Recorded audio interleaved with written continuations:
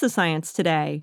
When you accept your own negative emotions, you will likely have a more positive outlook on mood swings that people around you have. That's according to Iris Moss, a psychologist at the University of California, Berkeley. If you have an accepting attitude for other people's emotions, that tends to make those other people feel better, and it helps you respond to their distress in a more constructive way. Moss says this mindset is invaluable for parents who often deal with their little ones' tantrums. Small children have difficulties regulating their emotions because they're children. But if their moms and dads are responsive and understanding, we believe that over time that might actually help children develop better emotion regulatory skills.